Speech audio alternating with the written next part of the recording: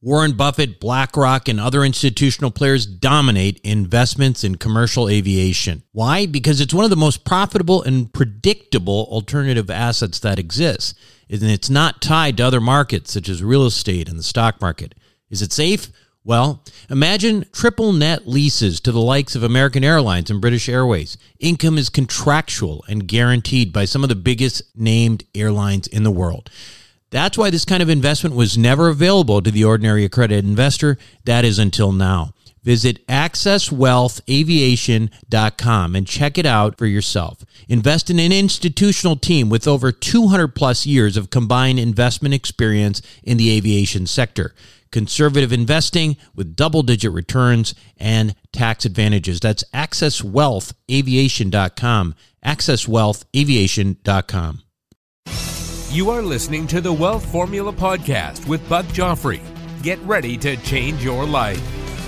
Welcome, everybody. This is Buck Joffrey with Wealth Formula Podcast, coming to you from Montecito, California. And before we start today, I want to remind you that there is a website associated with this podcast, wealthformula.com. That's where you go to pick up any of the additional resources that are available to you on that website. There's some free downloads, books, etc. It's also where you sign up to become closer with this community. You have the Investor Club. If you're an accredited investor, you can certainly sign up for that and see what we've got going on in our Investor Club. And then also, I would urge you to consider, if you're interested in getting closer to this community, the Wealth Formula Network. Now, Wealth Formula Network is a online community, but it also starts with a course with a lot of interesting and smart people giving you some of the basics of personal finance. And then it shifts into a community that is on Facebook, but also has biweekly Zoom calls. You can learn all about that at wealthformularoadmap.com. Now, as for today's show, let me just start out by saying this. Investing is hard enough without worrying about all the crooked stuff going on out there. When you add that to the picture, it's a miracle that most of us, certainly in our group, have actually made money investing. I mean, it's kind of crazy how many times you just run into situations where, it ends up being a complete ripoff, or somebody's, trying to steal from you or whatever. And if you think the nefarious activity is limited to the private space, you would be mistaken. Big money can manipulate public markets just as easily.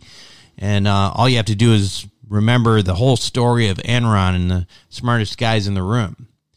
The global financial collapse of 2008, of course, exposed a lot of white-collar criminals. And when the lending markets dried up back then, it was like the story of, the tide going out and then seeing all the people who were actually swimming naked, right? All these people who said that they were doing something legitimate, they had legitimate business models, all got exposed because of that. And of course, in the U.S., we had a front seat to what was happening in our country.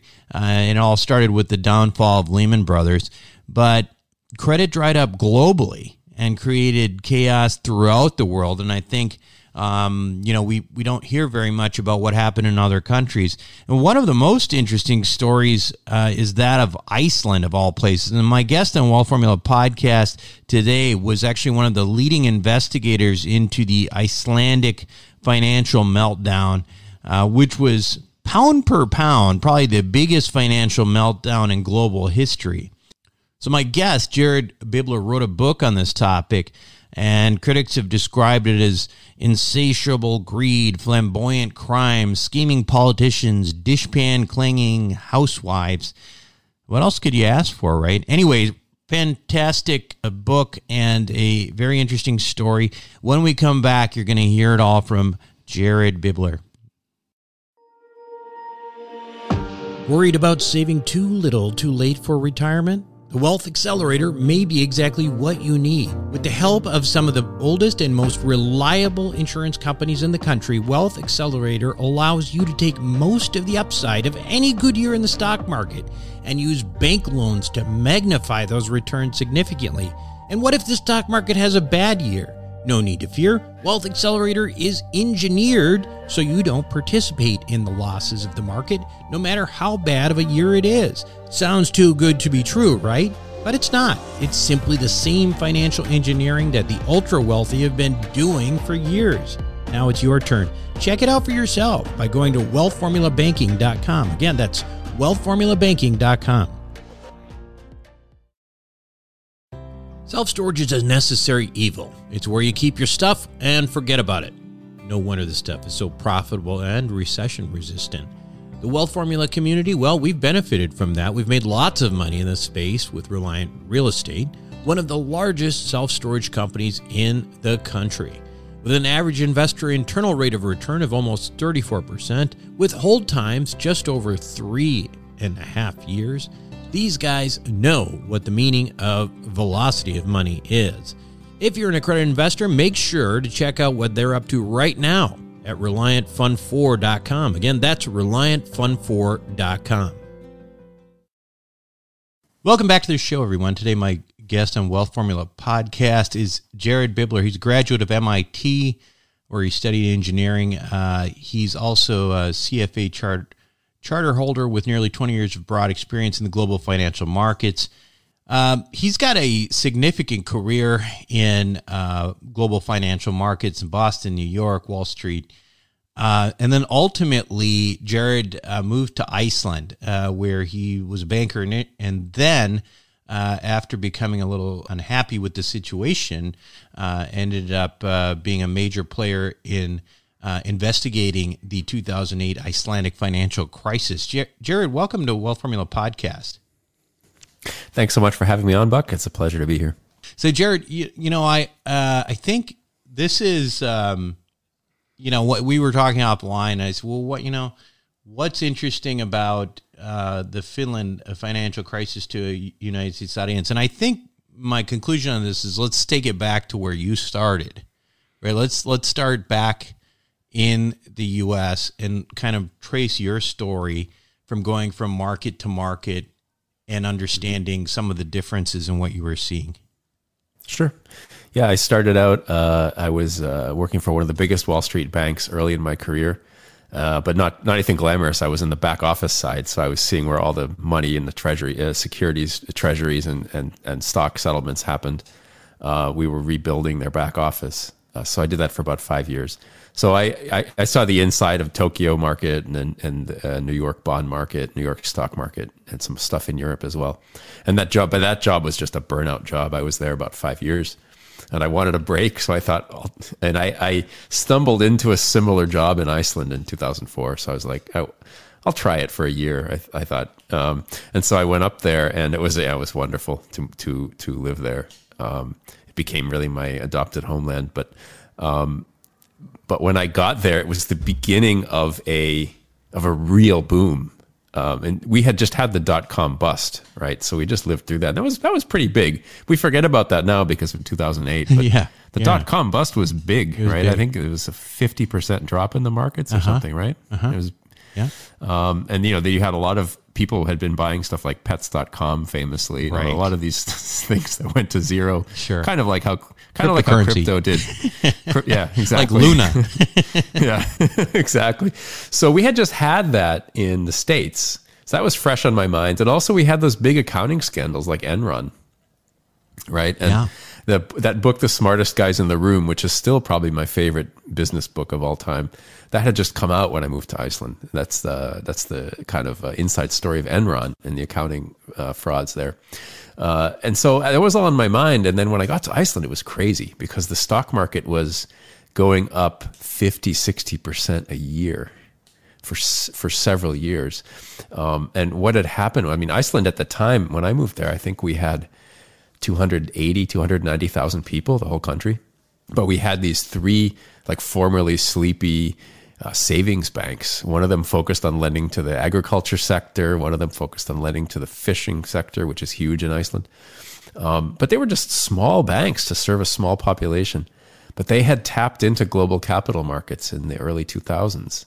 And they were able to, for a few years, to kind of borrow as much as they wanted, grow as fast as they wanted. and they kind of took over the stock market. So they, the three of them grew so fast that they were doubling in size for those years that I got there. And there was so much foreign cash flowing into this very small economy that suddenly there were just private planes everywhere. I mean, the place transformed. It had been Europe's poorest country until the Second World War for like 1,000 years. Very difficult place to live. And then after the Second World War, with some changes and modernized fishing and so on, the country became fairly prosperous. But then this was what I saw when I moved there was crazy. Was there like a notice? Because when I think of, I just spent a little bit of time this summer in Scandinavia, and I'm always struck still about, generally, it's not a particularly capitalist society, right? It's a pretty, socialist kind of feeling people-wise, and, there's not a lot of, doesn't seem to be a lot of interest in being showy with wealth and that kind of thing. And I presume Iceland is the same. I'm curious, like, what happened in that regard in Iceland? Because, gosh, I mean, I don't think Iceland's famous for being a particularly flashy society with money, right?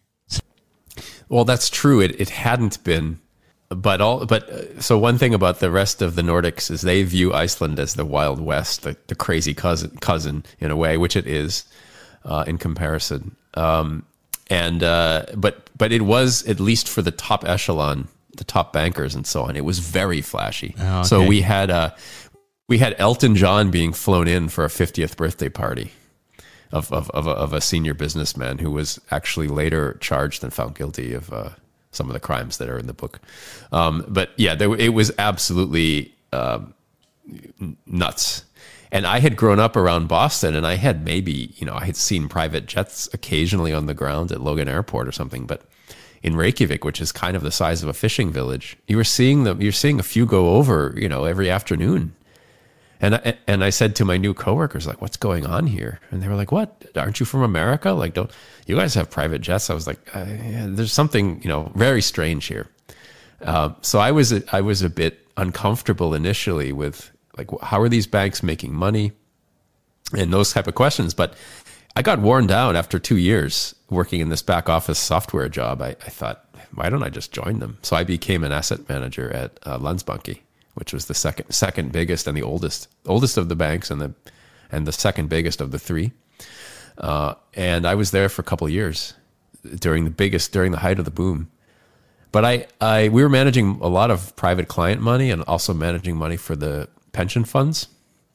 I was structuring a hedge fund of funds, private equity investments, so on, for these type of clients. But even the way that we were handling those clients was causing me sleepless nights. You talk a little bit about that, because I think that ends up sort of helping to answer the question of how this may be relevant, across the board globally, United States. So, let's take it back to the U.S. I mean, the mutual fund industry in the U.S. has been a bastion of corruption for, sure. It's had its, even back in the Roaring 20s, there were scandals in the mutual fund industry where insiders were able to know the closing price and sell or buy before the public at the day before price or the day after price. I can't remember how it worked, but there was big problems in mutual funds, and typically asset management everywhere. If you're a wealthy person, and you go with, it's rife with conflicts of interest. If you're a wealthy person and you entrust, I won't name a bank, but let's say, your bank has an asset management branch or arm, and you say, okay, you give them a mandate. Okay, I'll give you $1 million to manage for me. If that's a captive asset management arm, which is what we were in at Landsbanki, the temptation is to take deals that the bank could not place. Let's say they're underwriting some syndicated loans, and they're supposed to sell these to clients. Anything that their external clients don't buy from them, the big temptation is to place that in one of the asset management products. So for your listeners, if you're, these are the type of questions you want to ask as a wealthy person who is delegating some of that money to a bank. In my opinion, this is not financial advice, of course, your lawyers can, but I would not go to an organization that's captive of a larger bank.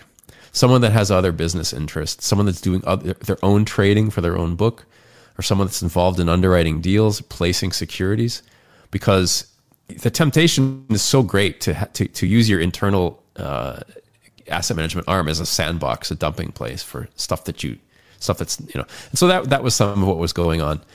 The other thing that I was seeing was, if you're a sales guy working in an asset management department and you want to bring in a big fish, you want to bring in a big client, the temptation to give that guy a special price or a break that comes at the expense of the existing people in the fund is also huge, right?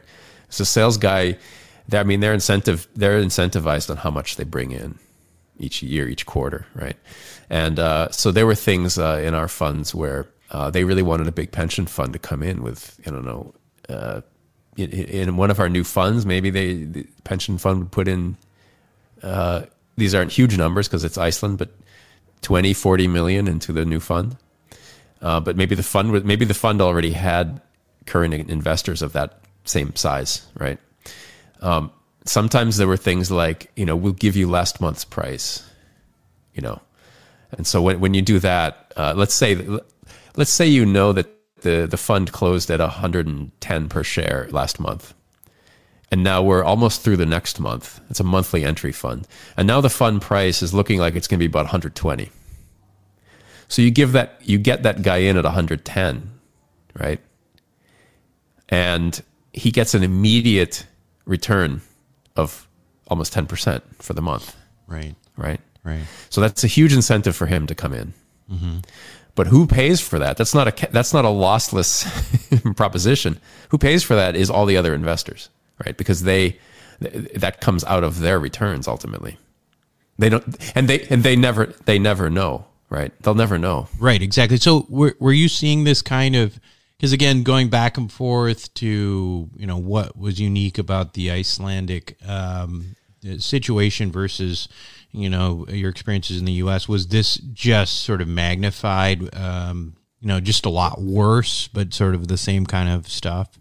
I think the same type of, I've never been a fund manager in the U.S., so I can't speak to that, but I know that the incentives are there. And these type of things were easier to see in Iceland because people were a little more naive. The sales guys wouldn't cover their tracks when they did stuff like this. They were very brazen about it.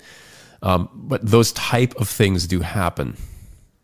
So the whole book is like this. You're going to see kind of the worst examples of financial crime in a small society where it's easy to see them.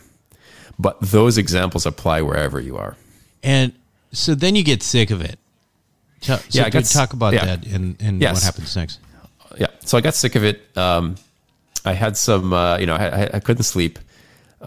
Stuff in one particular fund was getting worse and worse. And I finally resigned. And my last day was October 3rd, 2008, which probably doesn't mean anything to you. It was a Friday. But the next week is famous in Icelandic history because on 6th, 7th, and 9th, so Monday, Tuesday, Thursday of the following week, the three banks collapsed. Now, the reason I brought up Enron before is each of those banks was about the size of Enron when it collapsed. And Enron was a famous story, right? Enron was the seventh largest American company when it collapsed. Now in Iceland, which has 1/1000th the population of the U.S., yeah, we had 3 Enron collapses in a week. Yeah, so this is biggest collapse in magnitude per capita. Yeah, in history.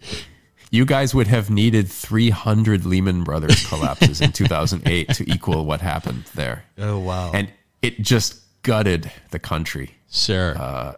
And to my mind, the country hasn't recovered. What did it? What happened? Just tell us what it looked like. I mean, what does it look like? So, what happens when so let's talk about the market. The market lost 95% of its value that year. It's because the 3 banks had become the market. They had grown, they had crowded everything else out. They were so huge in this small market that they made up most of the market cap of the market. So imagine if the NASDAQ would lose 90%, 95%, what that does to your 401ks. And so, so that was one thing. But what that does to the currency is that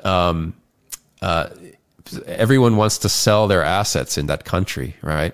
So the currency loses its value quickly against other currencies, right? People want to get rid of the Icelandic krona and they want to buy back their dollars or whatever else, euros, whatever else. So the currency just is in free fall. This also happened in the Asian crisis to the Asian, the Thai baht and these currencies. The currency goes into free fall. What that means for someone who lives in the country is that the buying power of it isn't what it was. So you have massive inflation if you live in the country. The hard numbers is, in 2007, it was 60 Icelandic krona to one would get you $1. And then during the crash, it went to 200 or something. So what had cost you, anything you wanted to buy from the States costs you 3-4 times as much. So that effectively means you stopped buying American cars. In fact, we stopped buying all cars in Iceland. Nobody bought any cars for 2 years. No jets either, I guess. Yeah, that went away too. And so that was really devastating. And we also had, most people in Iceland had inflation indexed mortgages. So let's put that into perspective for you. So this is true in some smaller economies where banks they want to unload their inflation risk onto the borrower. So like in the States right now, if you have you guys have close to 10% inflation, right? Or 8, 9. So any bank who made a mortgage or car loan, they're losing that 8 or 9% because you pay back the nominal dollars, not the real dollars. So the banks, that's a big loss for them. Sure. Absolutely. In Iceland, what they've done, because the country's had high inflation for like 100 years, is that whatever the inflation is, they just tack that on to what you owe them. Wow. So we had a mortgage. We had a mortgage that was a few $100,000, and it went up by a few $100,000. Because the currency lost half of its value, and so the mortgage is doubled basically. I mean, roughly. So it was really, really dark. I mean, and we didn't recover. I never recovered that money. It's not like someone comes and hands you that money back later. I mean, you just lose your house. You have to walk away, lose your car, lose your pension, retirement savings, and so on. How did you end up in the position of starting and helping to investigate what happened? Well, that was kind of a luck for me because I had quit the bank and I was unemployed then also when all this happened. So I didn't even have a job, and I didn't qualify for unemployment because I had quit. I wasn't fired. The next week, a lot of people got fired because the banks collapsed and they laid off a lot of people. But I had to then wait like 6 months. Anyway, I stumbled into a job at the financial regulator. I applied to them right away because I had this Wall Street experience. I had IT experience from big banks. I had Icelandic experience. I spoke Icelandic by this point. I mean, not like a native, but not bad. Yeah. And I said, look, if you need some help digging into this crisis, because the feeling on the street when the whole population loses their houses, cars, savings. Also, we were locked out of our savings, so we couldn't even access some of the cash that we had in the banks. When that happens, people went to the streets. I mean, there were people on the streets in front of the Parliament building every day for the whole winter. In the dark, cold Icelandic winter, people are out there demanding. And people really felt like they had somehow been screwed. Like they didn't know exactly how, but they knew like something happened.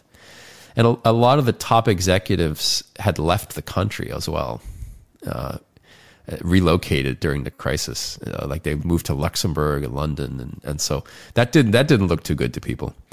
And so I got hired, started 6 months later at the regulator. And they said, we want to see if there's any criminality, anything happened in the few days before the crisis, And it was really stress. I mean, it was the first day I was really, my stomach sank, because I thought, hey, this is a cool job. But I came in, it was just like an empty desk and a computer. and a phone, and they were like, okay, Go to it. go investigate. And I was like, where do I start? So I again got really lucky because the stock exchange sent us a letter during these months, 6 months between the crash and when I started. The stock exchange had sent a letter to the regulator, and they said, we noticed in the 3 days before these banks collapsed some suspicious activity trading in their shares.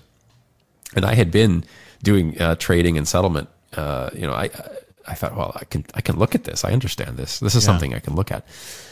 And so, I mean, you get into the story a lot more in the book. But what was crazy about what was in the letter? Like, I didn't believe it. I thought this is crazy.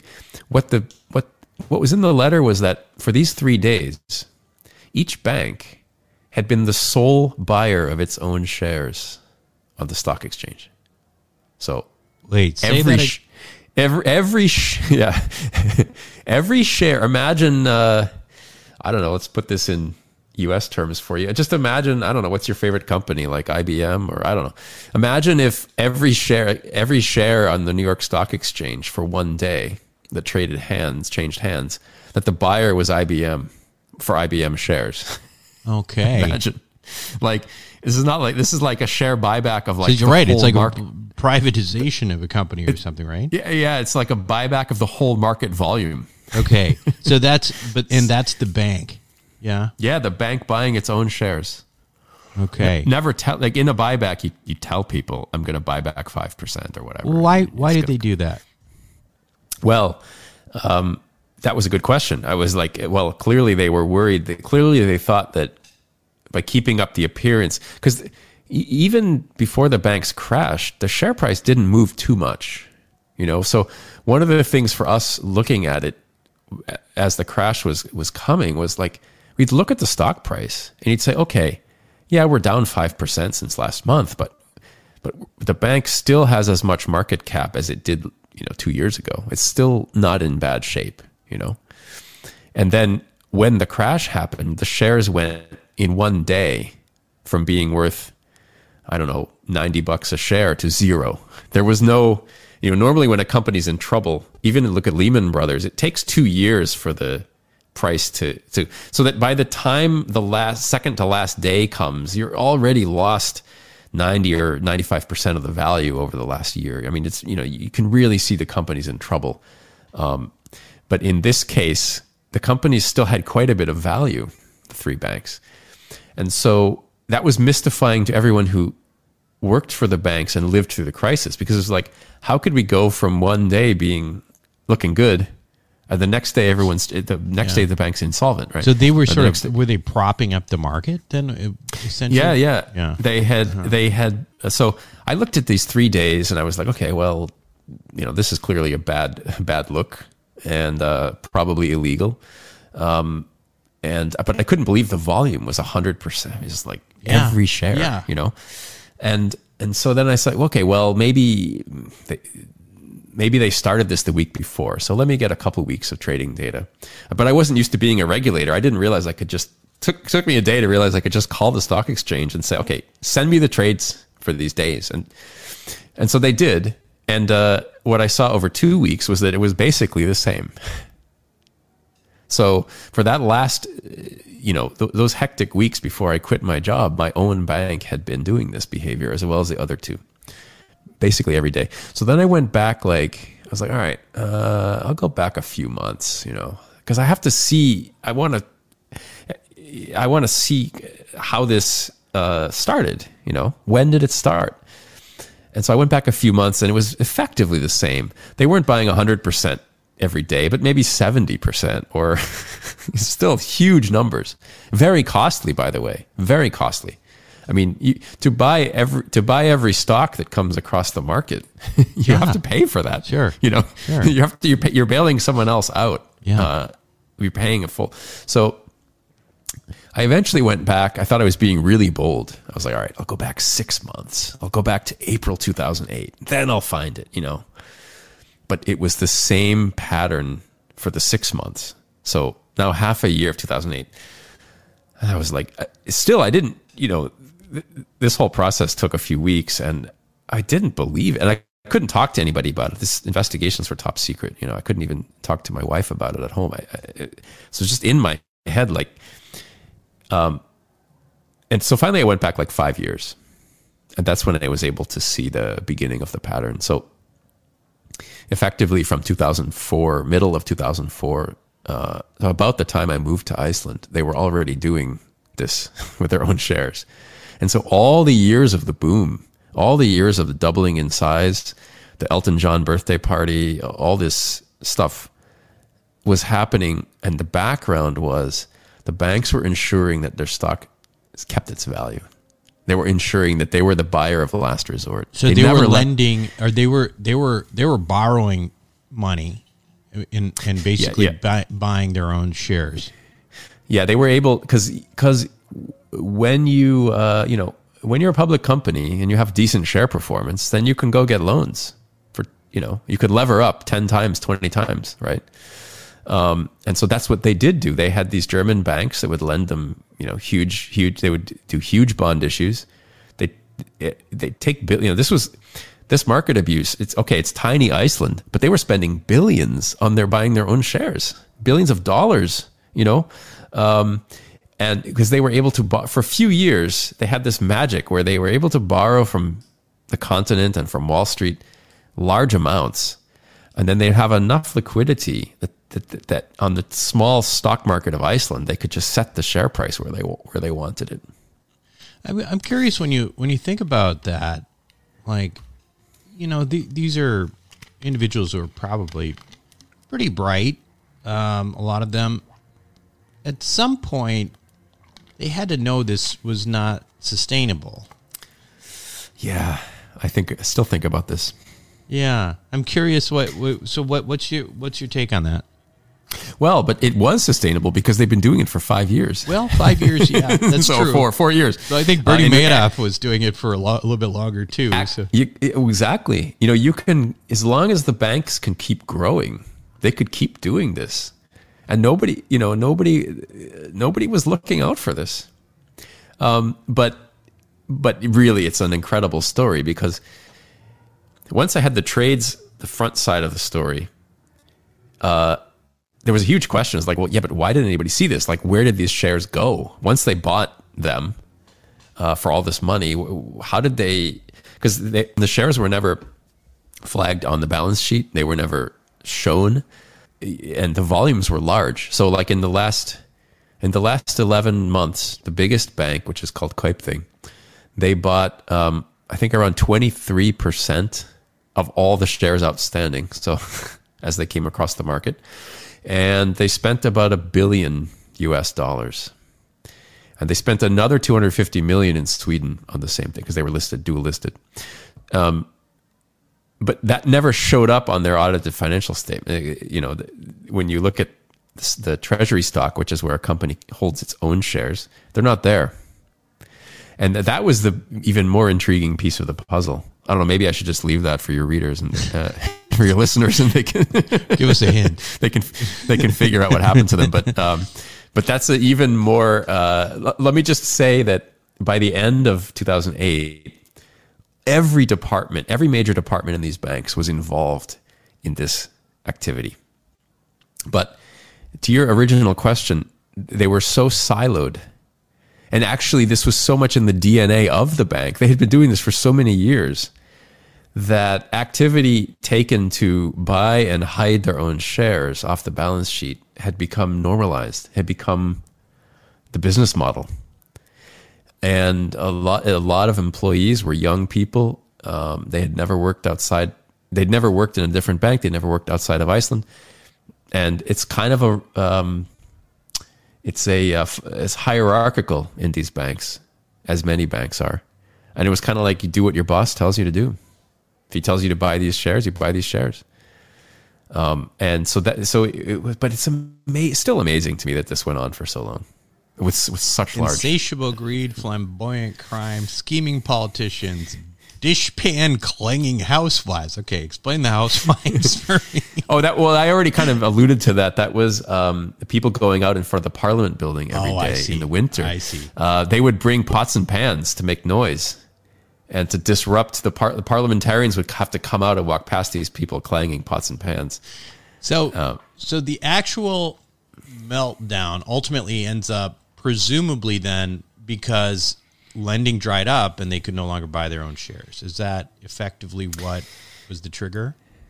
Yeah, they could. Well, they couldn't not only buy their own shares, but they were very reliant on foreign loans, foreign credit lines to stay afloat day to day, week to week, as many banks are, big banks. And this is the same thing happened to Lehman. They couldn't borrow in the repo market even overnight. Nobody would lend them money just for one night. And so what happened is, so Lehman collapsed actually. Now, my story that I tell in the book is not popular in Iceland. And I've been told, don't come here without a bodyguard. Oh, really?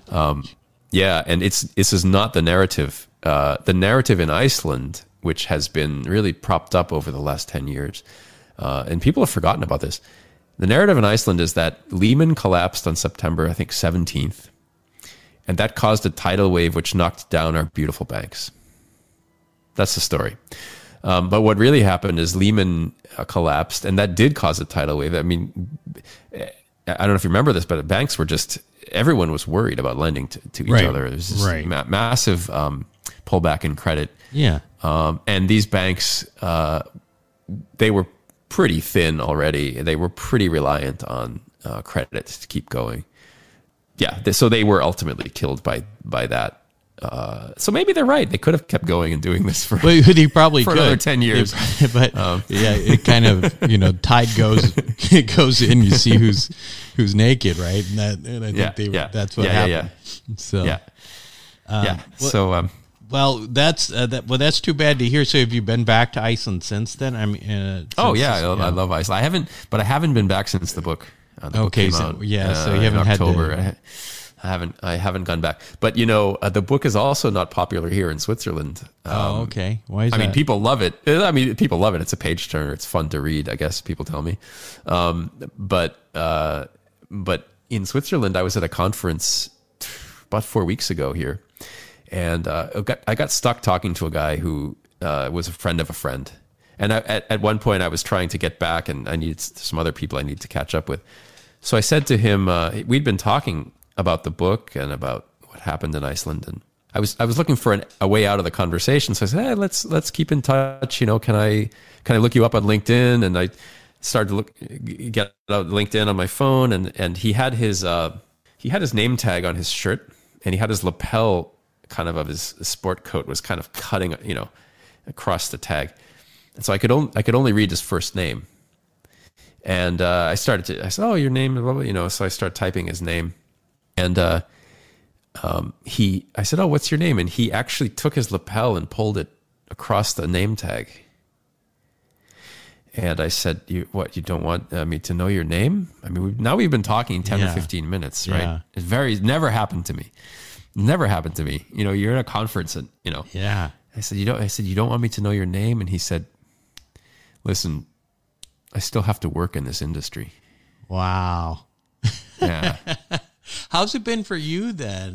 Because you're in Switzerland. Are you in finance? Are you in the private sector? Yeah, I have my own consulting firm, and I've been doing private consulting work. So that's been okay. Yeah. So you haven't really had to rely on.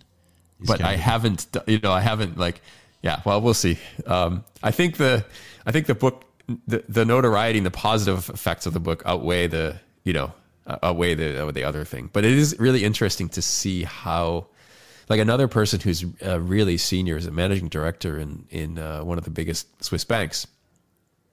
He told me that, he said, Jared, you weren't writing about Iceland at all. This book is about Switzerland, And then I did some interviews last autumn with crypto guys, right?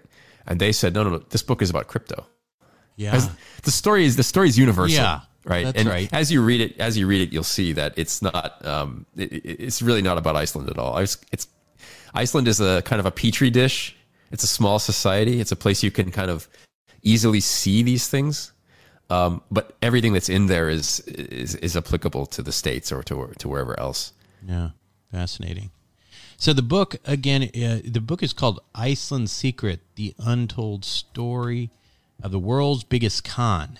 And I presume, Jared, that this is available everywhere. I mean, Amazon, all the Amazon usual outlets. Is there an Audible book?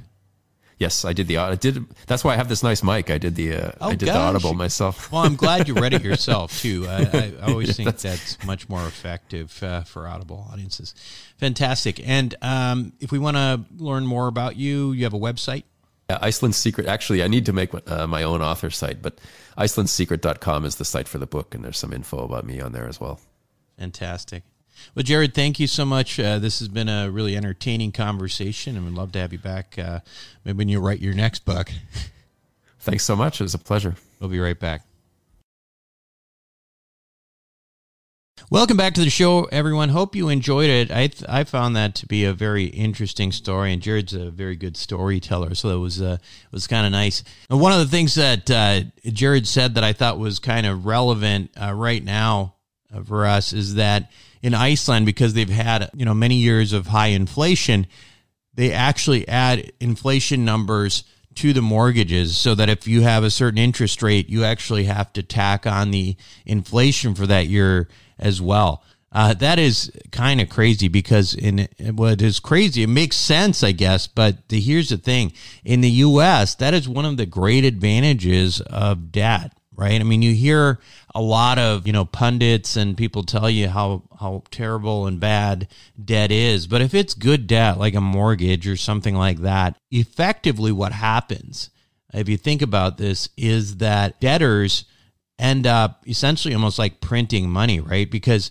you borrow money at a certain percentage, and inflation, when it happens, will actually make that debt worth less money over time, right? So if you had if you borrowed $50,000, 50 years ago, that is going to be worth a lot less now than it was 50 years ago, right? So that's one of the advantages in the American system to remember that we can continue to take advantage of, especially now. I mean, if you think about it, you got people who are in, mortgages, and I know I have one mortgage on a house. It's like 2.7%, very low. And in the meantime, we had inflation, going up to like 8, 9, 10%. So, I mean, that is a huge advantage and starts to dilute the amount of debt that you actually have. Another great little, just a great little trick for those of us interested in the mathematics, personal finance. Anyway, that's it for me this week on Wealth Formula Podcast. Hope you enjoyed it. This is Buck Joffrey signing off. Thank you for listening to the Wealth Formula Podcast. Visit us on the web at wealthformula.com. The information contained in this podcast are opinions, not fact. As always, consult your own financial team before making any investment. See you next time.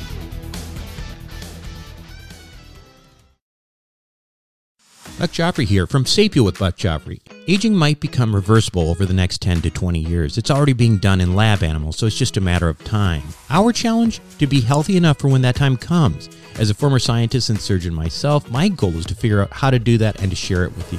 I wrote a book called Living Longer for Busy People that you can download for free at sapiopodcast.com. You'll be amazed at just how a few daily adjustments can add years of a healthy life for you. Again, download it for free, sapiopodcast.com.